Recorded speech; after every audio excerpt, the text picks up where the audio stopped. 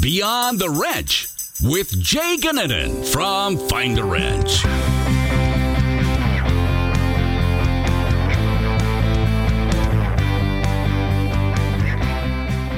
Welcome to Beyond the Wrench. My name is Jay Gunnanen, and I am your host. Before we get started, want to announce the winner of our weekly higher or lower game from last week, and it was Vincent Caputo with a high score of 46. With that, Vincent won a $100 Amazon gift card, which was sponsored by our friends at Diesel Laptops. Congratulations on the gift card, Vincent. Unfortunately, you did not turn over the Queen of Hearts, and that pot increases to $1,700. Now, with the app itself, we have made some changes here, and I think you'll notice it when you update the app. We've now combined the challenges and the games into one tab, and we've also added an Instagram-style feed of videos from the shops that are on our Top Shops program. What those videos are meant to do are really kind of give you an update to how the shops are doing, what they're doing in their shops, maybe what the shops look like, and really it's done a really good job at showing the personalities of the folks in those shops. So it's really cool. Make sure you update the app, check out the videos. There are some really, really well done videos out there and some that really give you a chance to get to know the shops and the people in them. As far as this week's episode goes, I got to sit down with Zach Espinosa, who is a technician that's currently going through the process of making a change in his job, right? So he's changing from one dealership to another dealership, and he's really in the thick of things right now. So we get to sit down with him, talk through the decision-making process, what made him look in the first place, and then what all went along with that as he's going through and looking at a potential shop to work for. So really cool episode. Zach's a really, really good guy, and I think you're all going to enjoy it a lot. So enjoy the episode, and we'll talk to you next week. On today's show, I am really, really happy to have Zach Espinosa join me. Zach and I have had some really great conversations. Zach participated in Techmission, and there were some things that came out of the discussions that Zach and I had that really fascinated me and wanted me to get him on the podcast as fast as possible, just because there were so many great opportunities to talk through things. So welcome to the show, Zach. I'm really, really excited to have you here and dive into a couple of really, really hot topics. Yeah, it's good to be here. Yeah, so let's talk a little bit about you to start off. What about your background? How did you get started in this business? Well, honestly, it was kind of a thing where I was 18, 19 years old and just kind of looking for a career. And I'm sure many people's parents, told them they needed to get something going or go to school, and I just ended up getting into cars just based off of, my dad used to have an old 65 Mustang he used to like to talk about.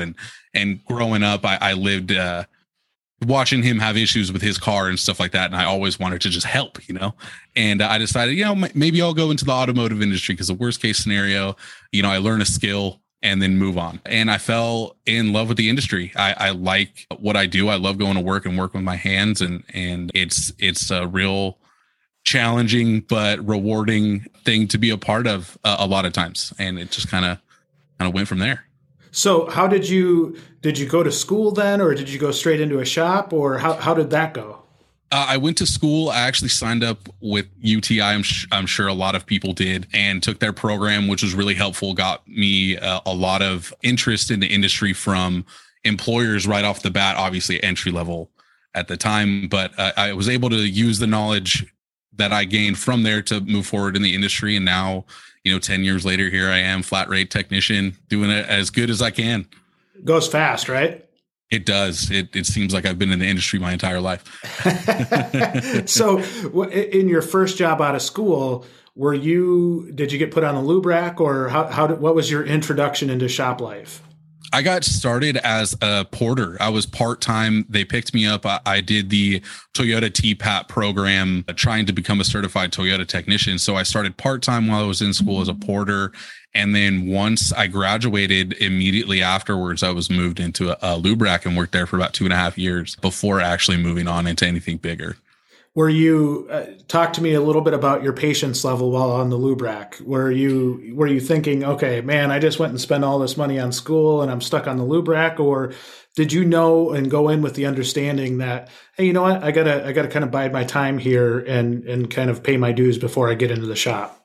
I think that the patience level was a lot shorter with the people around me than it was for me, because I didn't know what I was doing and I didn't know anything about the industry, really. I didn't have any family members that were in the industry of my immediate family at the time.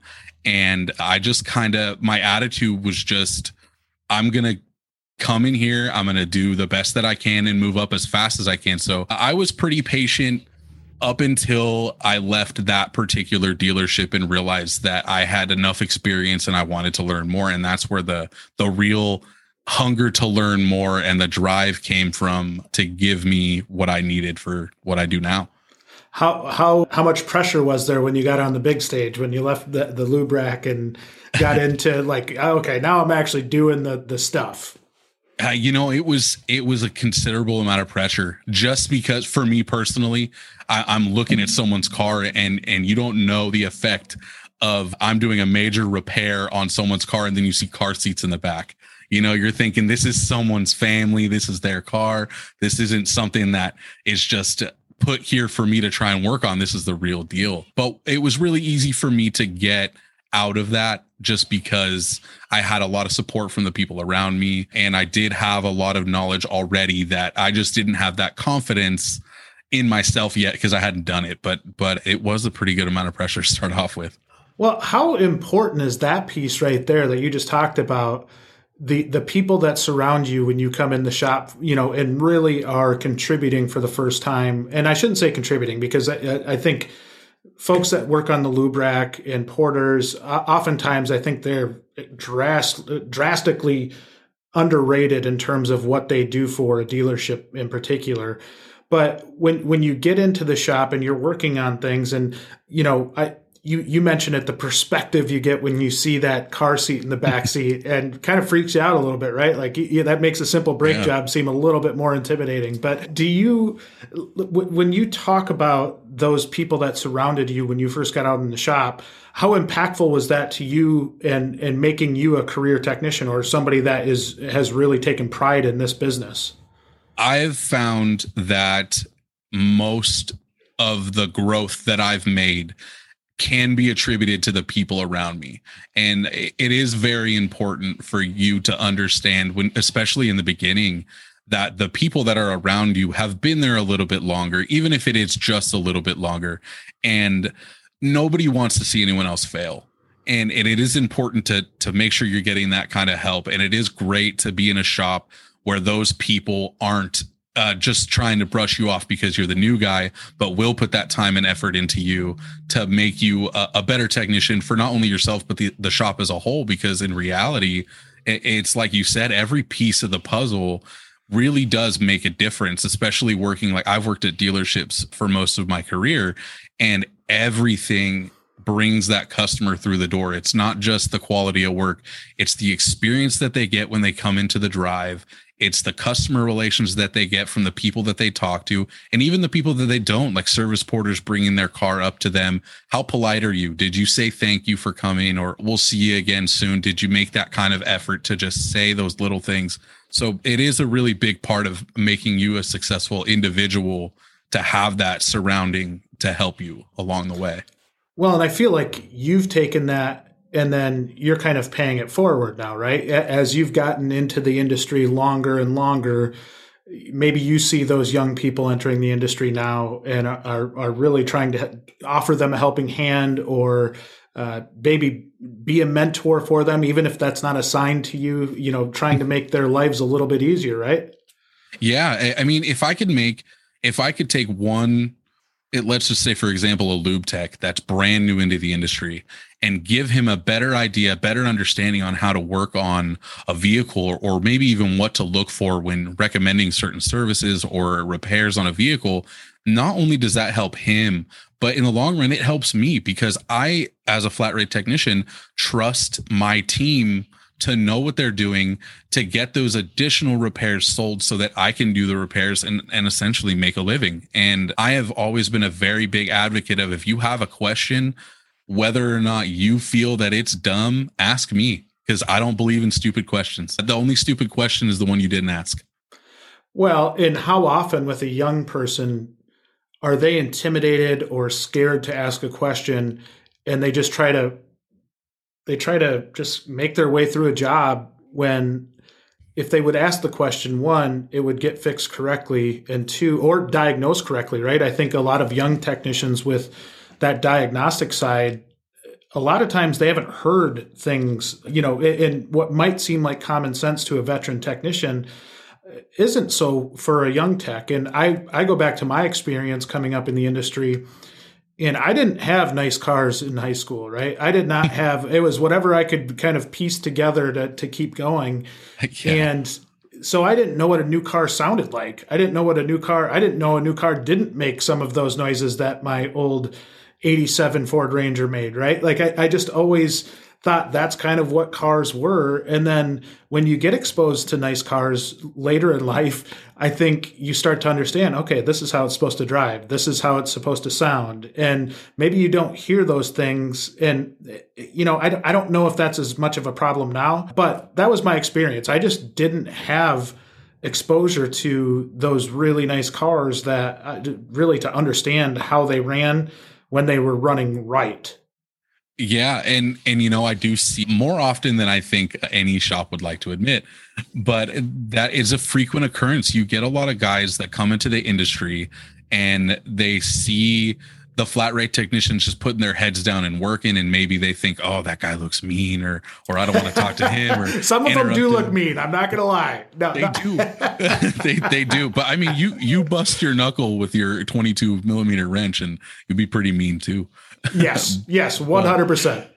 Yeah, but that's just it. They are sometimes afraid of making that kind of relationship or trying to make that effort, and it oftentimes helps if maybe you make the first move as a flat rate technician, like make a point to go introduce yourself to a newer technician and open that line of communication to where maybe they're more comfortable with going to you and asking you a question, or a little bit less afraid to go reach out for some help. But you do see it frequently. I know for me, it was the same deal. I didn't know anything, and I didn't want a lot of people to know I didn't know very much. So I would break something before I'd ask a question. And then the flat rate guy would look at me and say, why didn't you just ask me?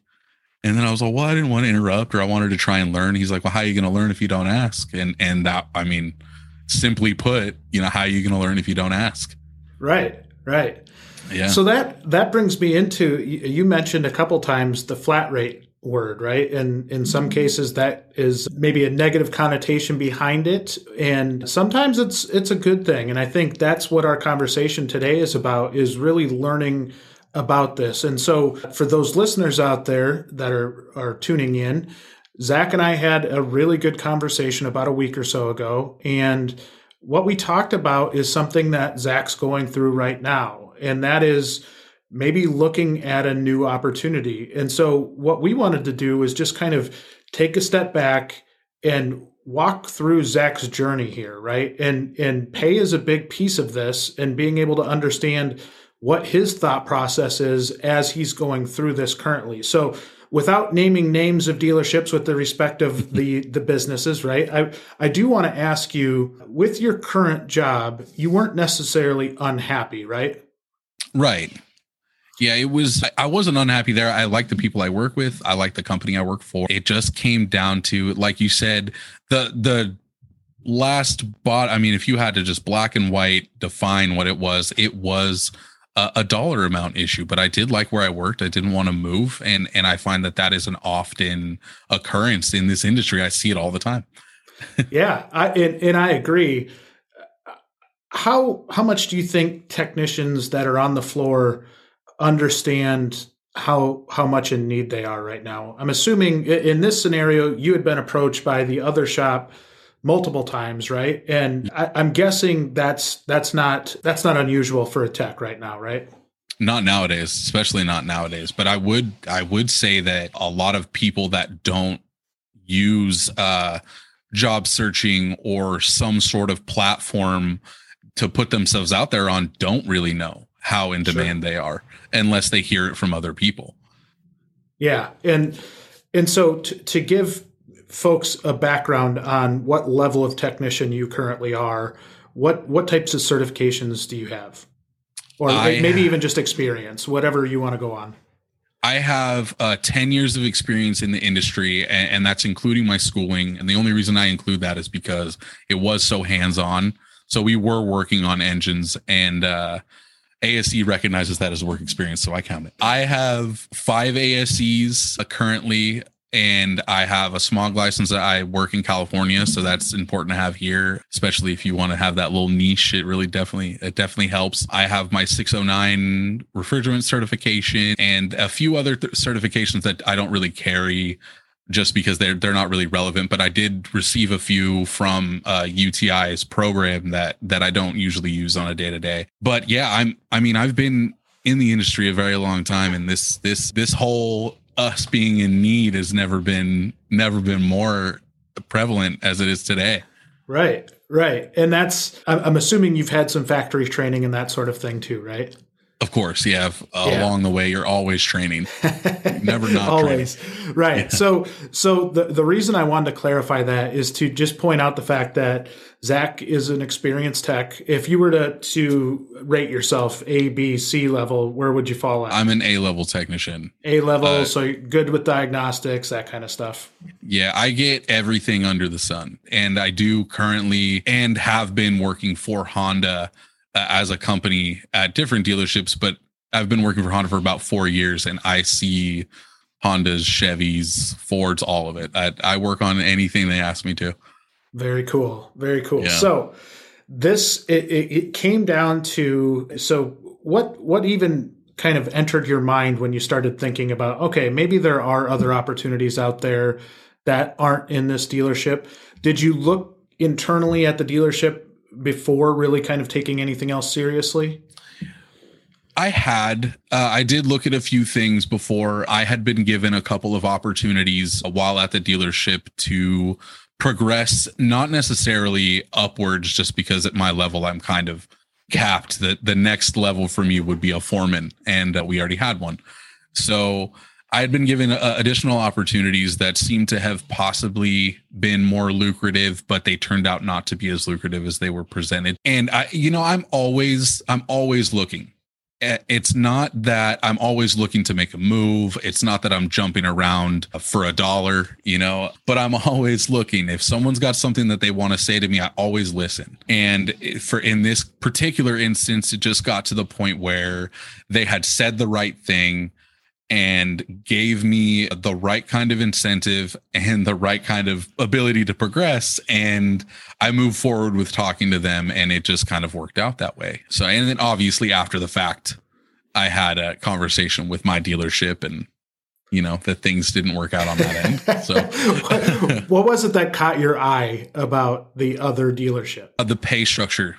It was a huge thing. And I know that in talking with plenty of technicians, and I know we talked about it a little bit during Tech Mission, flat rate technicians are not something that should be pushed nowadays. And I don't even know if I would say pushed is the right word, but the flat rate pay structure is so outdated, in my opinion. In the last 2 years, we have seen significant changes in the automotive industry, and they have just caught us by complete surprise. And the work isn't coming in the same way or to the same capacity that it's been coming in previous years.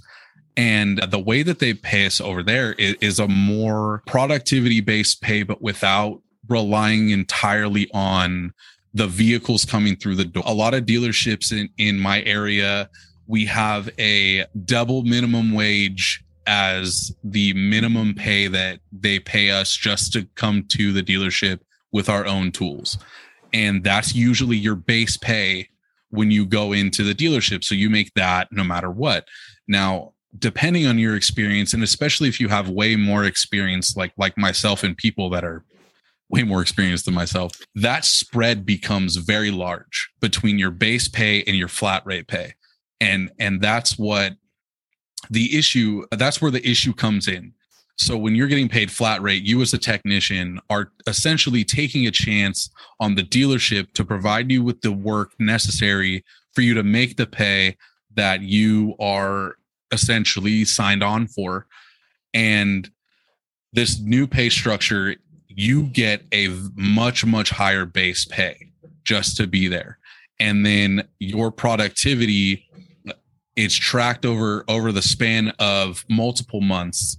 And then they take that number and they give you a bonus based off of your productivity. And obviously over 100%, you're making a little bit more money. So your base dollar amount looks a lot higher because you're making that extra incentive.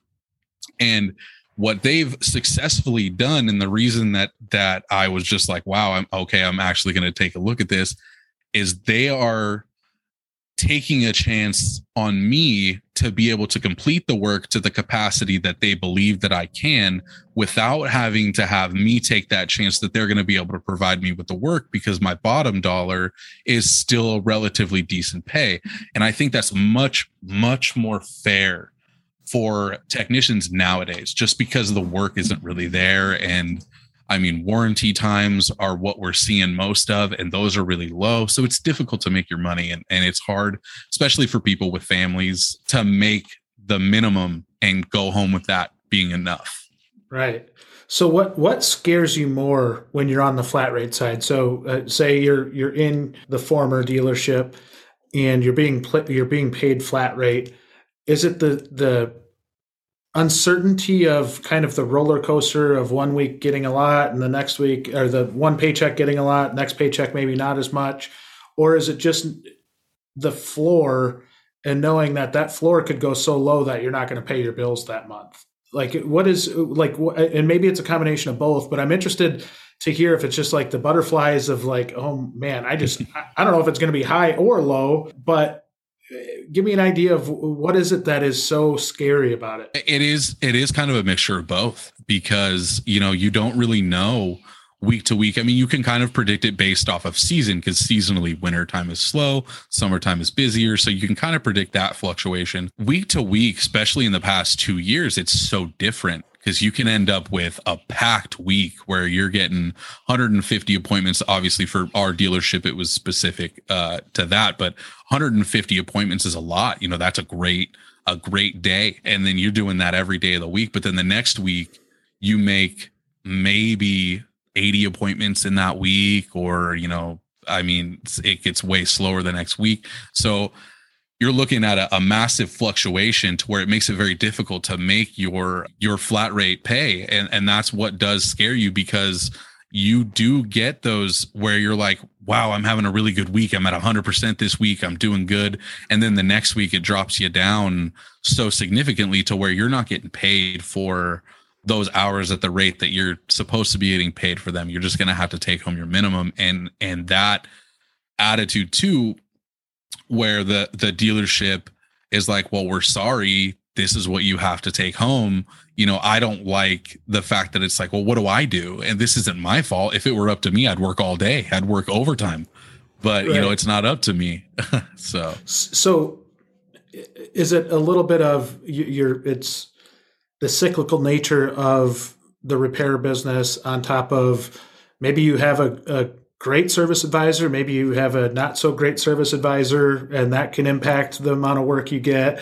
Overall, it's probably more, and this is what I gather from you, Zach, is it's more of the uncontrollable, the things that are out of your control that you can't just go work on something that's not there. Is that right? And I wanted to just make sure I'm hearing you right there. Yeah, that's it. Like I would work, like I said, I would work as many hours as I could pump out in a day. And it's just not knowing that work is going to be there. But it also does come down to sometimes the advisors. Not at our particular dealership, if an advisor calls out or is not there, they immediately take off 20 for that whole day, because each advisor is expected to write 20 appointments a day. Now that takes your 150 appointments for that day down to 120 or 130 appointments. And what at that point, you're really just kind of telling your technician, well, we have an advisor out on vacation, so we can't work as much. And it's like, well, hold on a minute. I don't know what you're talking about, but that plays really big into it.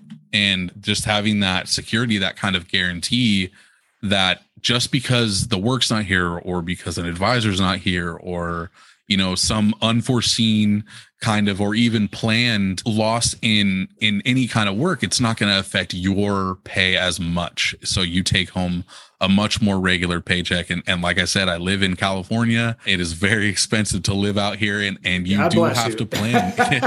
We do what we can, you know. So it is that. Give me an idea. Warranty rates per manufacturer, right? And I'm curious as to your buddies that are out there that are technicians that maybe work at competing lines, or is there a sense on which manufacturers pay all right on warranty and which ones don't? The general consensus from what I've gathered from multiple people that work in different manufacturers is warranty doesn't like to pay much kind of across the board. Right. And I've actually been told I was taking a class, and they were giving us an update on the Takata airbag recall. I know that a lot of manufacturers are having this issue right now and have been for a little while. They were talking about us inspecting additional parts and having to go through. Oh, I'm sorry, it wasn't even the Takata airbag recall, but either way, they were telling us that we needed to do a couple extra steps in the recall, check other connectors throughout the vehicle. And I said, oh, will there be an additional kind of labor time added if other connectors are needing to be inspected, or an op code to where you can add a little bit of time to check these connectors? And their first reaction was laughter. And it was crazy to me, because I'm like, hold on a minute. Like, I understand that, you know, the notion is a little bit funny, but like, I was serious. Is there going to be an op code added just asking purely for the bulletin itself? And she says, you know, that we don't like to pay more for, you know, the recall. And I was blown away, because I was like, are you really telling me this right now?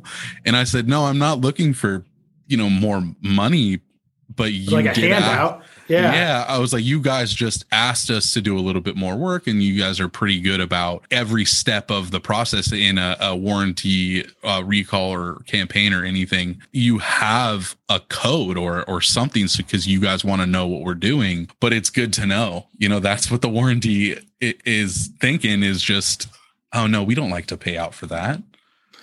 Yeah. And I think that's the business side that gets a bit frustrating from the standpoint of we're trying so hard. I know from the manufacturer side, and maybe mostly the manufacturer side, where you don't want to just throw parts at things, right? But right. I think in some cases, the warranty system has really promoted that, because if you're not going to get paid extra time on diagnostics, or you're not going to get paid extra time to do more preventative checking, what ends up happening is a flat rate tech's going to say, I'm not wasting my time on this. I'll just throw it at, at least that's what I've seen. Maybe I'm wrong. I don't know. It's been a while since I've been removed from the dealership world, but do you see anything similar to that, where it causes more of maybe that type of activity?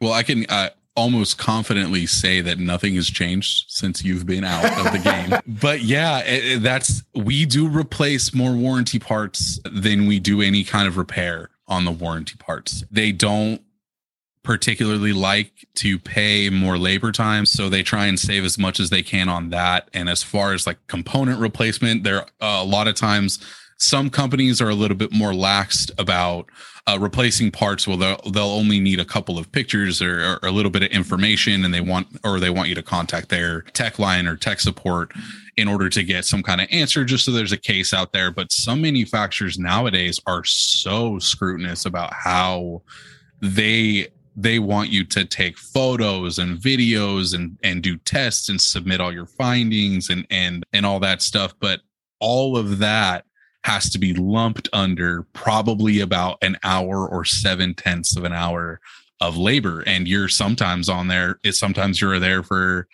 20, 30 minutes and you get it all done and they accept your claim and you go on to doing the repair. But sometimes you are talking back and forth for days. And I've had personal experience with this in the past few weeks, just going back and forth with the manufacturer for days and days before they're like, all right, we'll replace that.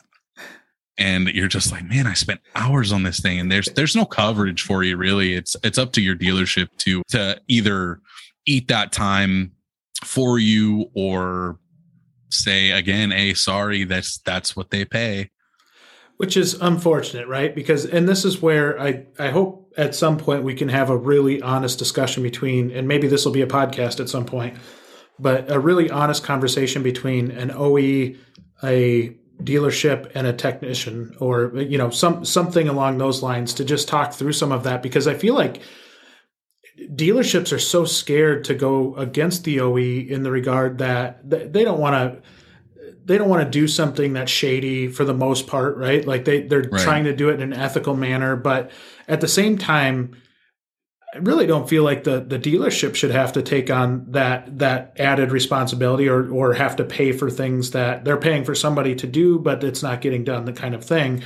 And equally, the technician shouldn't have to eat that because they're actually doing the work. And so I think that's where having open conversations around it in ways that maybe we can talk and listen to understand the other person's perspective and where they're coming from. I think a lot of times when we get those three at the same table, it's people fighting for their stance rather than listening to the other person. And I think we could make a lot of gains just by having that honest conversation and listen to each other and in a way that we can be candid, right? I think there's times where people will hold back because they don't want it held against them and they don't want, you know, that to backfire on them by being candid and honest, right? So I think that's a great point, Zach. I think there's a lot of great points that you just made there.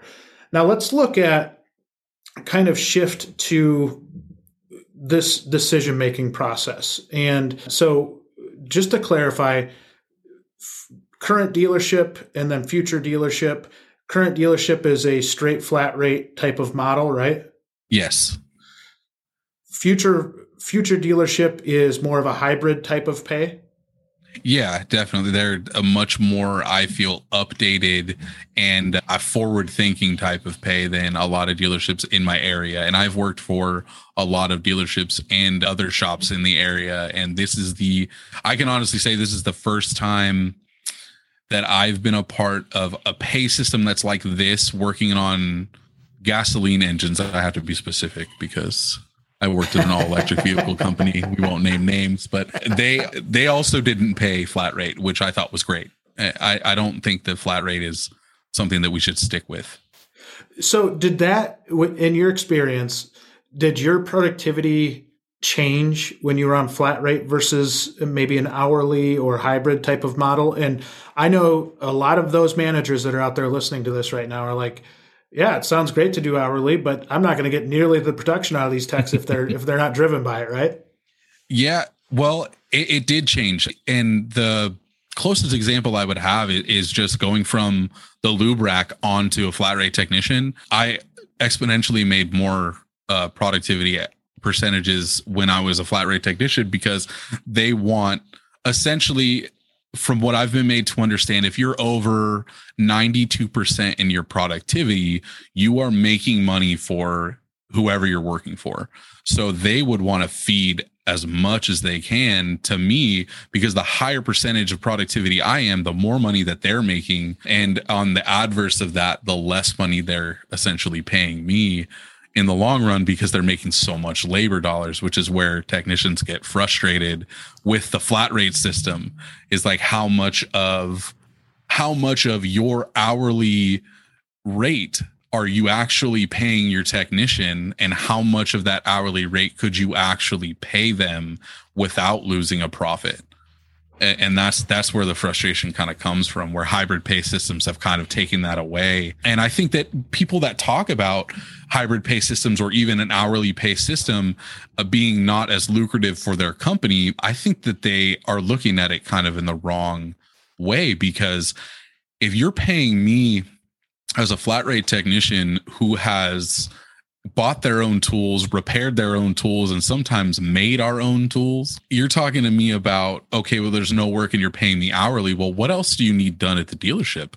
Like, it gives me time to maintain my work area, clean my work area, reorganize my tools. Maybe it doesn't seem like something a manufacturer would want you to do, but imagine how much more efficient I'd be if my area was clean, or if everything was prepped and ready to go for the next day. Or maybe there's something that the dealership needs, and good luck getting a flat rate technician to do this, but what other things do you need? Do you need something cleaned? Do you need maybe a shop vehicle needs work on it? Or maybe you've got some manufacturer training that you need done. There are other things that you can do to bide your time or to be productive in other ways without affecting the dollar amount of the dealership. Or, and this is the last thing that I'd like to do, or just go home. Right. Simply, take off early, go spend some time with your family. If, that's not something you want to do, obviously you would have to discuss your particular situation with your manager. But a lot of times, you're going home a little bit early, and a lot of us do work for friends or relatives that also make us money that could potentially happen. But I think that it's kind of a negative way to look at it, as saying it costs more money than it's worth. Yeah. So here in my training, and this is the way that I was brought up, was you wanted to feed your high dollar techs your high dollar work, right? Because ultimately, if you're paying them that higher wage, you didn't want them working on internal stuff. You didn't want them working on like cleaning or whatever, and this is the hard part, because I think there's impact in that. And if you're paying hourly and you've got some type of incentive system built in, I think that tech maybe takes a little bit more time with that entry level technician to help, guide them along and hopefully build another great technician. But when it comes down to dollars and cents, that's the hard part. I think a lot of times from the management side is being able to justify that, right? And if you see that high dollar tech pushing a broom around, it almost, and this is just me being honest, is it would give me butterflies, because I'm like, oh no, we're paying that person a lot of money to push that broom around. So I think the cool part about our discussion and our conversation here is being able to have that conversation, right? And this is what I would encourage a lot of management and technicians to do, is sit down and talk through this. And everybody's got a unique situation and scenario on how they look at this. But even if you can't do that, if you're dealer principal saying, hey, you know what, we're not paying that person to just push a broom around, they got to be working on stuff. Having that candid conversation, there's so much impact in that, because if they know why there's something that needs to go into that, I think that's unique. The other point that I would make, and this is something that I think we learned over the course of Techmission, my business partner Mark did a panel on flat rate. And one thing that Mark came back to me and said was, you know what, a lot of these shops are advertising flat rate, but not very many of these flat rate systems are exactly the same. There's different aspects to different types of flat rate systems. Some have a guarantee so that you don't have to worry about the really, really low times. Some don't. Some just are, you're going to get paid on the work that you put out. And so for those technicians that are kind of looking at different opportunities, that's one thing I would point out, is that there are different versions of flat rate and different ways of doing it. And I think the common perception is, if you look at a job ad and it says we pay flat rate, everybody goes directly to like, oh no, like this is what I'm trying to get away from, right? Does that make sense? Yeah, it definitely makes sense. I would have to agree in a lot of situations, especially now, that we are in this state on a type of guarantee to where we are guaranteed a certain dollar amount just to be there, and also on a flat rate system. But like I said before, that gap is usually so big that it's the difference between you're making, six figures and you're sometimes. And, and I would say honestly too, to managers possibly listening to this, I would say, what could that flat rate technician or a hourly technician in this instance, what could that technician do for your other technicians? like possibly introduce an apprenticeship program. Is it such a bad idea to have an hourly guy learning from a guy who's making a little bit more, but is productivity based? I actually had this conversation with my current employer, soon to be previous employer. And I said, why don't we have, while we're slow, the hourly guys coming over here with the work that they're getting, no matter how big or small, and just having things pointed out to them. Like this, let's say that I have an hourly guy in my stall and he's got just a 5K, just an LOF rotate, and it's on a higher mileage, older vehicle. He brings it into my stall, and that oil change that's getting done is getting done by your lube tech, your up and comer, but it's getting looked at by the flat rate, or like I said, in this instance, your productivity based guy, and you're looking at it through his eyes, and he can translate things to the hourly guy saying, hey, look at this. You want to look out for this on this vehicle of this year because it's a common issue. Or, when you're doing this tire rotation, if you do it this way, as opposed to the way that you're doing it, it's more efficient. Or even something as simple as, how often are you raising and lowering your rack? Because believe me, if you haven't heard it before, it is a thing that managers will talk to you about, because they don't want okay, I'm going up with it and then down with it, and I got to go back up with it and I got to go back down with it. They don't want any of that. It should be one fluid motion. The car goes up once, it goes down once, and hopefully it goes down in a controlled way once. So I talked to a manager about this, and he thought it was a great idea. And it's because you can eat that hourly wage on the hourly guy, but you can't necessarily cover the wage of your productivity based guy, because it is so much higher. We lose money on oil changes. It's no secret that dealerships lose money on oil changes, but they're bringing them in for the customer service and the possibility of an additional sale. And if you have a guy that doesn't know what he's looking at, but could know what he's looking at if given just a little bit extra time, then you're wasting potential for an additional sale for the dealership, which is what they're looking at, or what I'm looking at is be a customer with an issue that could possibly progress into something that's much worse, that we can catch right here, right now, give them an early warning on it, say, hey, this isn't bad or failed currently, but it is going bad. You might want to have that looked at in the future. And then you just built trust with your customer. That was great customer relations. They're more likely to bring that vehicle back to you for that work than they are anywhere else, because you pointed it out to them, and they obviously trust you now because you made that find for them. But you're also going to get that technician that gets that keen, like just a little bit more of a keen eye to say, oh, I saw that on this vehicle before, and now it looks like that on this one. I'm going to recommend it. And now they know without having to have anyone there. So now you just got a better technician, and you paid your productivity based guy for that particular job instead of your hourly guy, and everybody wins. Yeah. And I think that's just looking at it through a different lens, right? I think that helps.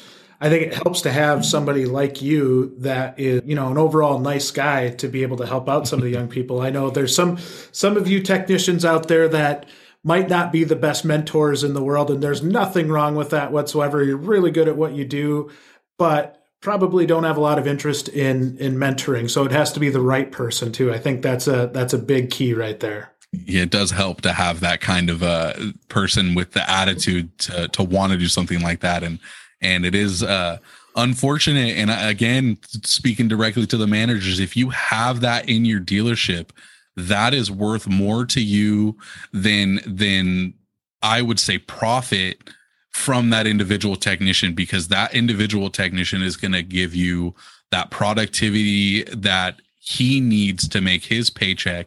And then he's going to give you the training that you need for your technicians to make your dealership or your shop what it really needs to be for you and for your customers. Because, I mean, at the end of the day, that's what it's all about. It's about your customers. And, that's it. I mean, you don't want to lose people like that. People like me, you don't want to lose people like me around. So you do whatever you can to keep those guys. So we've got about 10 minutes left. I want to talk about looking forward now. So you're looking at this new opportunity with a different pay scale, a different pay rate, a different kind of pay. what excites you about it? I mean, over and above the pay, I mean, is it just pay that you're like, hey, this is cool, it's going to it's a little less stressful, or is it, what is it when you're looking forward that really, really excites you? It is obviously it is a little bit about pay. That is very always is. Yeah, money is evil. I don't like it as much, but it is a necessary evil, unfortunately. But it's more than the pay. It's what the pay says. They appreciate me as a technician. They appreciate my skill levels. It's something that they know that they need, and they know they can't ask me to do it for free. Nobody works for free. The pay and the pay structure that they've laid out says to me, hey, we want good technicians here, and we know that you're worth more. And we're going to do everything that we can to make sure that you can get more from us, as we will get more from you. It's kind of it's the attitude that goes behind it. And the attitude of the people that are there is really good. I do personally know a few people there already. I've been in the industry long enough to make those connections, but that's really good. The way that they dispatch is another big thing. And is something that we didn't really talk about, but the way they dispatch is we have our own advisor for that particular day. And you're working with that one technician, that one advisor all day. And I think that that's a really good way to look at things too, because things don't get mixed up or lost in translation. It's easy to stay kind of on track because you have that one advisor that knows about those customers, their vehicles, and they want to get them out of the shop just as much as you do. So it's good to have that teamwork, and I will say too that this dealership is considerably further from where I live than the dealership I work at right now, but the pay scale, the opportunities to move forward, and just the way that they've approached bringing me into the team has just made it so much. It makes me feel like I know I made the right decision. And also a little bit about how my employer now is taking me leaving also supports that I've made the right decision. And I think that's a big part that nobody really likes to talk about. It's like a bad breakup. You never really know someone until you're going through it, right? You don't really know who you're working for until you're going through the stuff nobody likes, and that, like, nobody likes to leave where they're working. Like, ideally you'd want to work at that one place for as long as you can to get seniority, because that's ultimately how you would get up into higher pay brackets. But it does show a lot about somebody when you've left that particular dealership or that shop, and then they're treating you like, hey, like, we don't like this and we're upset at you about this, and not like, hey, we're happy that you're moving on to bigger and better things. And that's good for you. Like, you don't get that very often. Well, and that's some level of my frustration, is that we talk about so much from it doesn't matter if it's a dealership, independent, fleet, whatever it is. You hear so many people say, well, we care about our people from an individual standpoint, yet there's some of those transitions where somebody's leaving the shop and it ends ugly. And it ends ugly not because the person was a bad person, and really not because either side is really a bad person. It's more of just that hurt and angst from maybe the management side, where you're trying to figure out how you deal with losing a really good person. And my advice there would be just take a breath, right? Like, be able to stand back. Yeah. Don't type or write or whatever what you're probably thinking at the time. We're all emotional beasts, so we're probably going to say something that we'll regret at some point. If you can take a step back, one, it helps you not burn that bridge as an employer. It's not going to get easier to find technicians coming up. So there's a chance that technician leaves and has a bad experience at their next dealership, and they might want to come back, and they might, like, hindsight's 2020. You don't want to burn that bridge to where you right. lose that person forever. The other thing is that technician knows a lot of other technicians, and they talk, right? Maybe I'm wrong there, but my experience always has been that technicians talk probably more than management would like at times. Yeah. But I mean, it's just the nature of the beast. Everybody knows everybody, and it's hard to get around that. Well, you're out there in the shop with the same people 8 hours a day, 5 days a week, sometimes more at other places. But, you do make those connections, and then you don't lose those connections typically when you go from shop to shop. A lot of times when you go into a new job site, the first question is there anyone that I know here? And a lot of times there are, especially if you've been working in the same area for a long time. It happens to where people go all over the place, and technicians. And I think you said it best right there. We are all talking about this in the back when we're taking our breaks and all that stuff. Technicians talk about this all the time. And I honestly kind of feel bad for service managers in a way, because sometimes it doesn't have anything to do with them. Right. And a lot of times they can't do anything about it either. So you're sitting there in your office getting 2-week notices from these technicians wondering, what the heck do I do? You can't get anyone higher up to see if they can kick down a little bit more pay for that technician. And then you've got to watch that technician walk out the door, and you're just like, how do I change this? I can't get any pushback from the top to give me something more for these guys. And I can't change anything at the level that I'm at. I just have to watch them walk out. And it is unfortunate, but we do talk about this stuff. And in my personal experience as well, I have other technician friends that I work with there who there's 2 of us leaving currently to the same place. And then there are other people that are hearing about us leaving and what offers that we're getting out there. And they're now piquing interest on leaving to other dealerships or other shops as well. And that's something that you don't want. And that unfortunately, sometimes you can't control. Well, it's human nature just to say, okay, 2 people are leaving. Why are they leaving? And right. That's why I don't know. That's not just technicians either. I think if you're in any company and you get a bunch of people that leave at the same time, it poses the question as to, okay, what's going on here? And then people start to look a little bit deeper and might start questioning that little thing that irritates them every day might become a big thing. And then that causes them to look, I just think there's a lot of stuff there. One last question for you. How bad does it suck to move your toolbox? Oh, it's the worst. I don't have just one. I have a toolbox and a tool cart, and they all fill up. And the last dealership, the current one that I'm at, provides our toolboxes for us. So it's loading a toolbox with tools and then loading it onto a trailer, driving it to a dealership, unloading it into a toolbox, and then storing yours. So, and that's the same case for this one, is they're providing us with our toolboxes, and that's rough. If nothing else, gives you an opportunity to reorganize or clean something up that you might have been bugging you for a while or something like that. Well, Zach, our time is up for today. I guarantee we'll have you back on another show. This has been a lot of fun. Every conversation I have with you, I thoroughly enjoy. I love your transparency, kind of your candidness, and for some level, I think you take some of the emotion out of it, right? Where you're looking at it through a lens and able to talk about it in a way that maybe a lot of other people can't. So I appreciate you being on the show. I appreciate you giving us an hour of your time to talk through something that I can guarantee you're not the only one going through this right now, right? And there's some people that are really trying to understand that, what the thought process is. And I think you did a phenomenal job of walking through that, really without throwing anybody under the bus, just kind of looking at it as a matter of factly and kind of laying out each scenario. And I thought this was excellent. So I appreciate your time and your candidness and just willing to talk about this. Yeah, it's good to be here, and it's good to be a part of something like this. I think that conversations like these need to be a little bit more regular. And, service managers, don't be afraid to talk to your techs, and techs, don't be afraid to talk to your service managers.